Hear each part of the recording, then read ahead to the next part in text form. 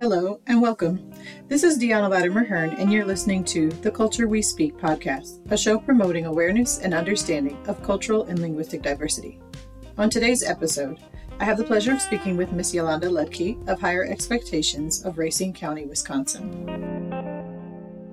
From the flavorful foods we eat to the rhythm of the beats we keep, our hair and clothes define what it means to be chic. For centuries, onlookers have been captivated by our mystique and every aspect of our being that makes us unique. This is The Culture We Speak.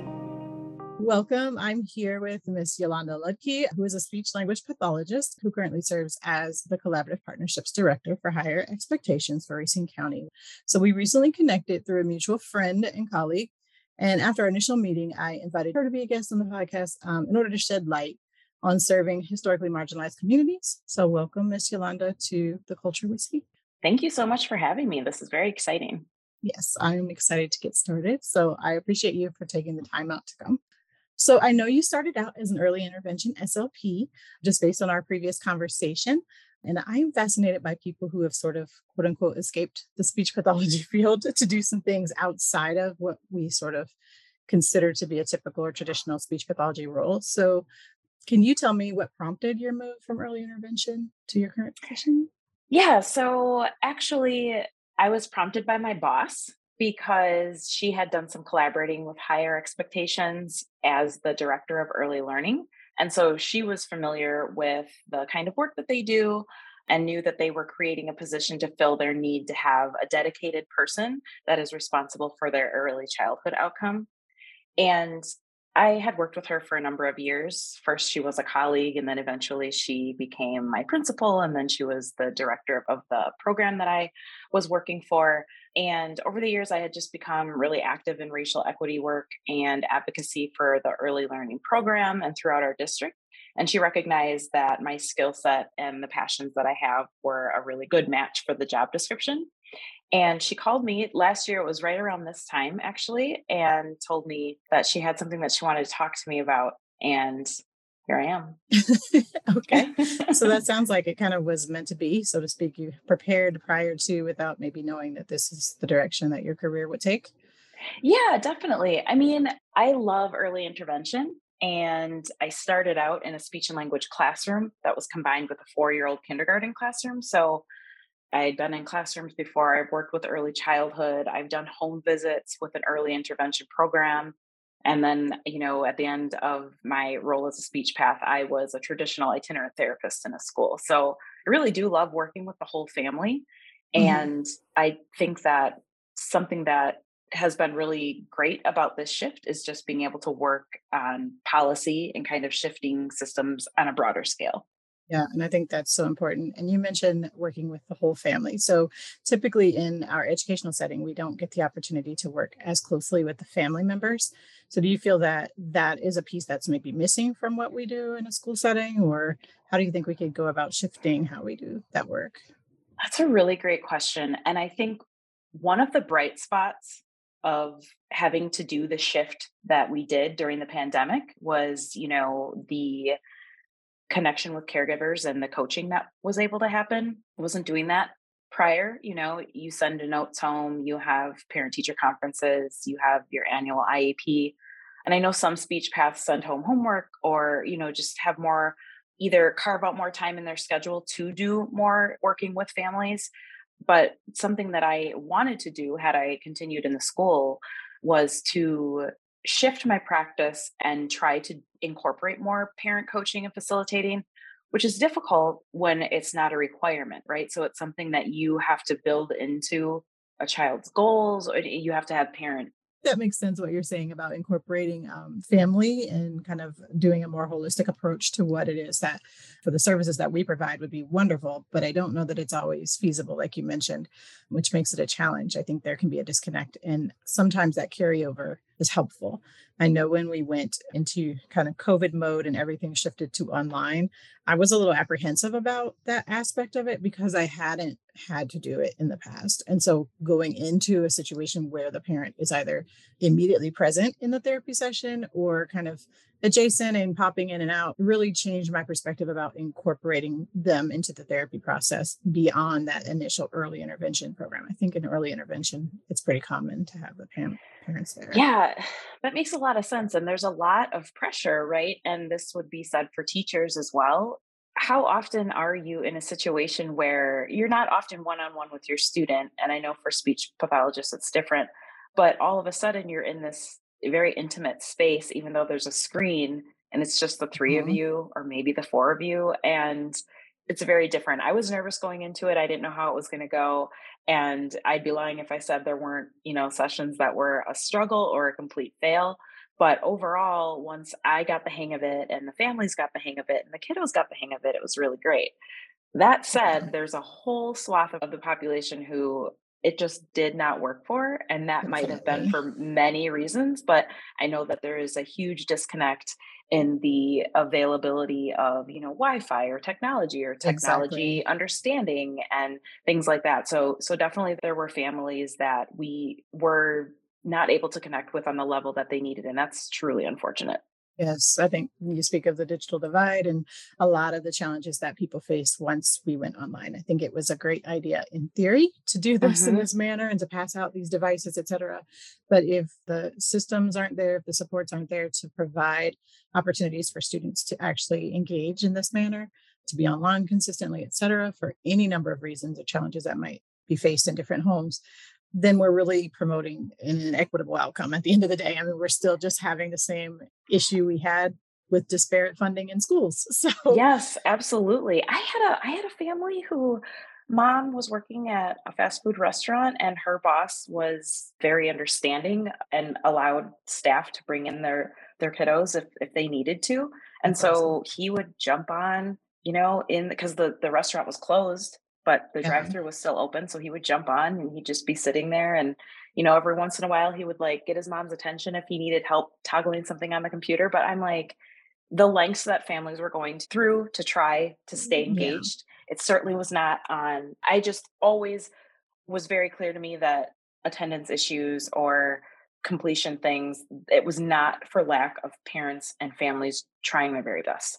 And I think that's the assumption that a lot of people do make. It's the family is not invested. But I think that Hmm. particularly when you're in a relatively small space and you have maybe two or three children or more children, even, it's very hard to then separate the space and allow everyone to be online at the same time and to provide that same support that they would have gotten in a classroom setting, maybe. And especially in this sort of Absolutely. all of a sudden it's brand new and we're doing it this way.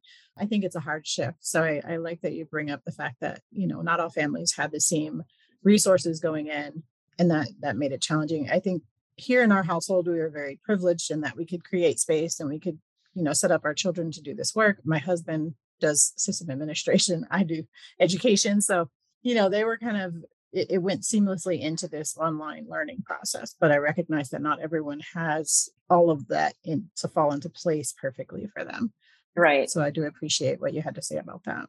So I want to know a little bit more about your move from one to the other. So how has that been rewarding for you having moved from early intervention into your current position?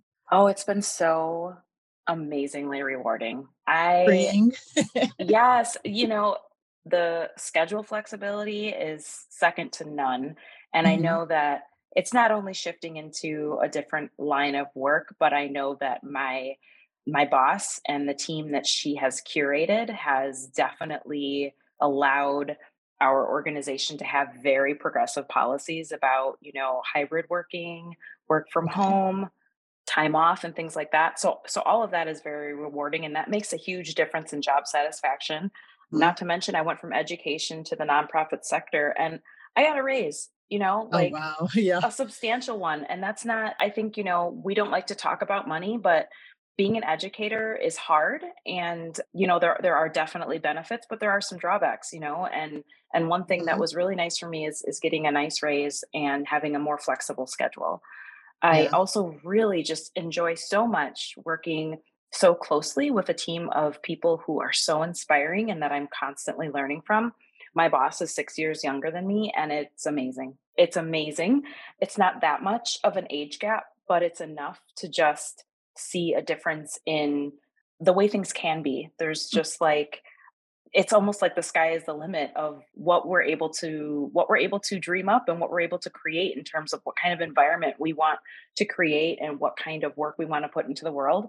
I'm really passionate about racial equity and doing this work and having these conversations, and it's really great to be working with people who are all coming to work to do the same thing. I definitely had my core group of people when I was working in education who felt as strongly as I did and who were as interested as I am. But it's different when you're going to work and that's the work you're doing. Yeah, I think that's great. And you mentioned before that you're engaged in setting up policies and shifting how things sort of work. So having a group of people who have that like-minded sort of process of getting that work done, I think is amazing. Hmm. And I think at the schools that doesn't always happen, like you mentioned. So, Right. Yeah. but I think we're also inundated with so much work. And then also, like you said, the taxing situation in terms of the benefits of the job or the challenges that we're facing, in terms of pay, flexibility, et cetera, those things aren't there. And it becomes such a burden that it's very hard to then do the extras. And that's where I kind of moved out of that setting. I was kind of frustrated with that because it's like I'm trying to work sort of against some of the problems that we see, but I have all this other stuff that I have to lug with me as I'm doing that. So can you talk a little bit about the career to cradle vision? Yeah. So Strive Together is a cradle to career network that unites organizations that are working toward equitable outcomes for children. So our partnership, Higher Expectations, is reversed only in its origin, and that we're starting with the end, which is employment, in mind.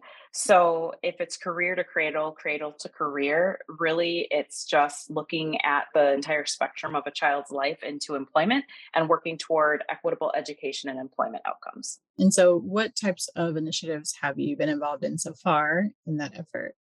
So I am currently the lead on our early childhood outcome.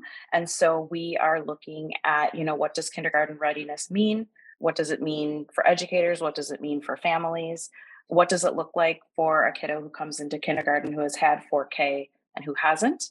And Mhm. right now I'm working on a systems indicator to look at a child's prenatal up to age 5, looking at, what happens in between those times, those years, because it's one thing to have a checklist of here are some things that are helpful for a child to know going into kindergarten.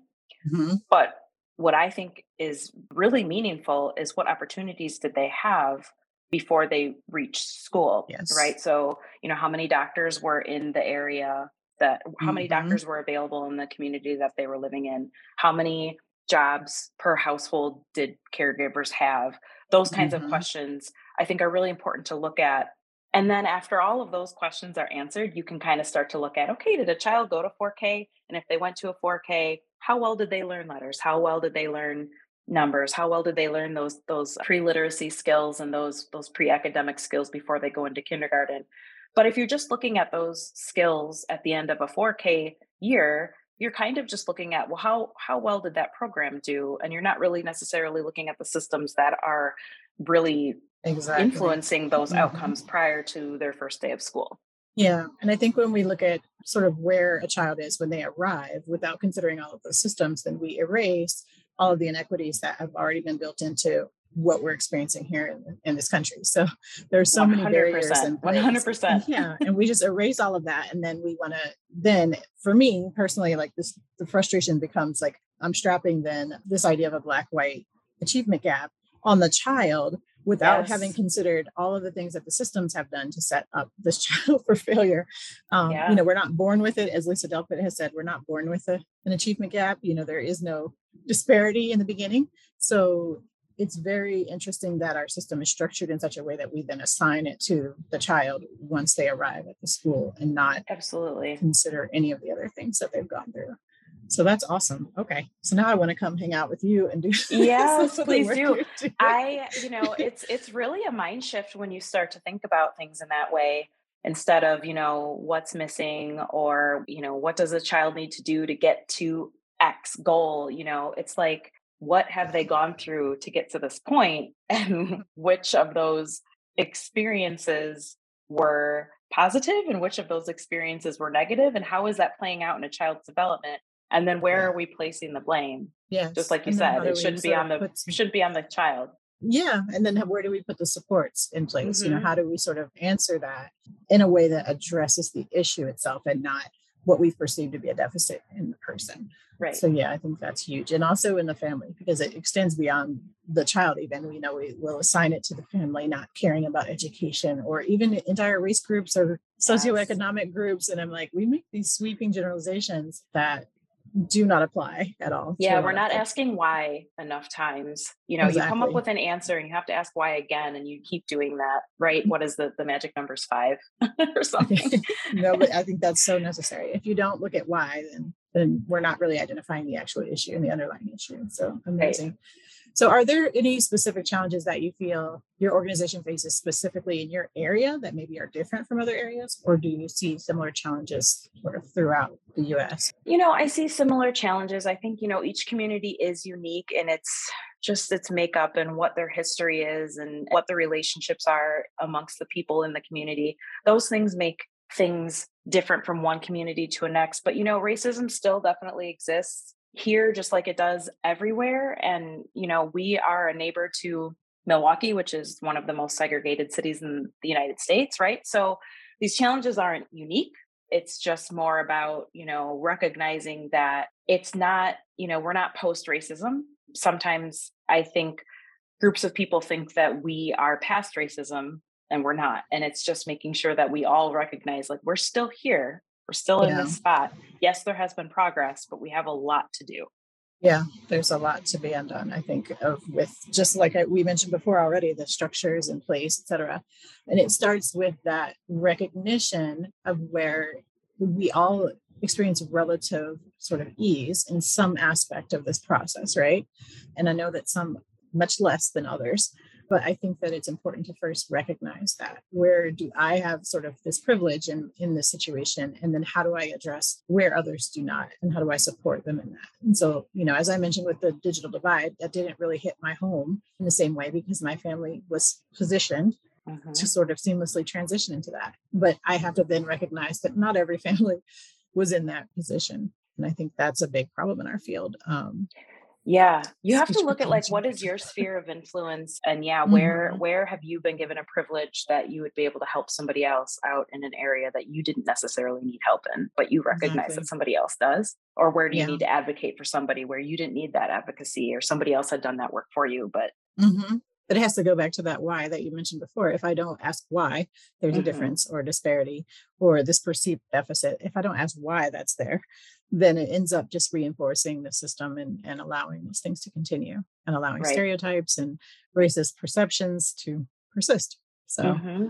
I think that's excellent that you all addressed that. So I wanted to know, I know that part of your bio mentioned that you were in rural areas. Did you do services in rural areas as well? Or, I didn't. I did. I grew up in a rural area. I was splitting okay, time between spending time with my mom in Milwaukee and being raised by her parents in a okay. really small rural community. So that's kind of where I'm, splitting time. Other than that, I have done all of my work in cities. Okay. I was just kind of curious because I have no experience in rural areas. I think I'm very, very small. I won't say no, but very little. And so I was kind of wondering, do you perceive any specific differences just having grown up with that dynamic? Do you perceive differences that maybe educators or SLPs should be aware of in terms of serving communities that are maybe not built the same Oh, way? definitely. I think there's no marginalization Olympics, right? So it's like hard is hard. And Hmm. if you're marginalized, you're marginalized.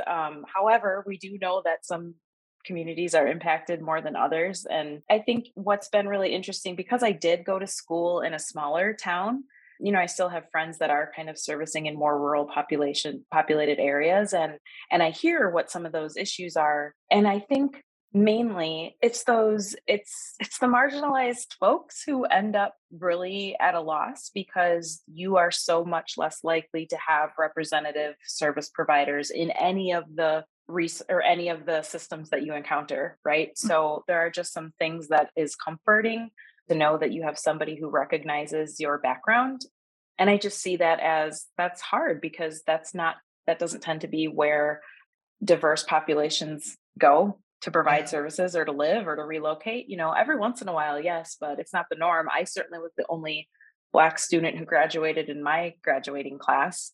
There Okay. were a few Black students who attended school with me off and on, but it was usually a foster care placement or a Okay. short-term living situation. I was really the Hmm. only one that was there as a permanent resident.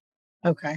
And that had to be very challenging, I would imagine. So, Yeah, I think it was, and I still think I'm processing it because I think what mhm, I did a lot was block out differences and ignore differences to just like to survive. because there was nothing I could do about it, right? So I had to survive. Mhm. And so I just kind of inserted myself as I am one of this group of people because I'm here and I'm one of you. And so I think that that was something that a positive experience in that I was not second guessing, like, why is somebody saying X, Y, or Z, unless it was very blatant, because I wouldn't let my mind go there. But that also gave me like a false sense of confidence. But I think it ended up being something that was really useful for me later, because then I was later in positions where I did need to call on that courage or that confidence or that bravery. And it was like an exercised muscle that I had built up over the years, especially Yeah, being a child and just being the only person who looked like me. I can't imagine. I did not have that experience growing up. Definitely had a very interesting in terms of race for my undergraduate studies, at Northwestern, that was probably where it kind of hit me the most. Race and socioeconomic status was like, this is different. Hmm. so so yeah. So one of my questions that I'd like to ask of all of the guests that come on is, when did you realize that your culture or language was different from the mainstream? So I guess that was pretty early for you. It was. I don't remember ever not knowing that I'm Hmm. different, right? Because I was raised by my mom's side and my mom is white. So her side Okay. of the family is white. I didn't have interactions with my dad's side of the family.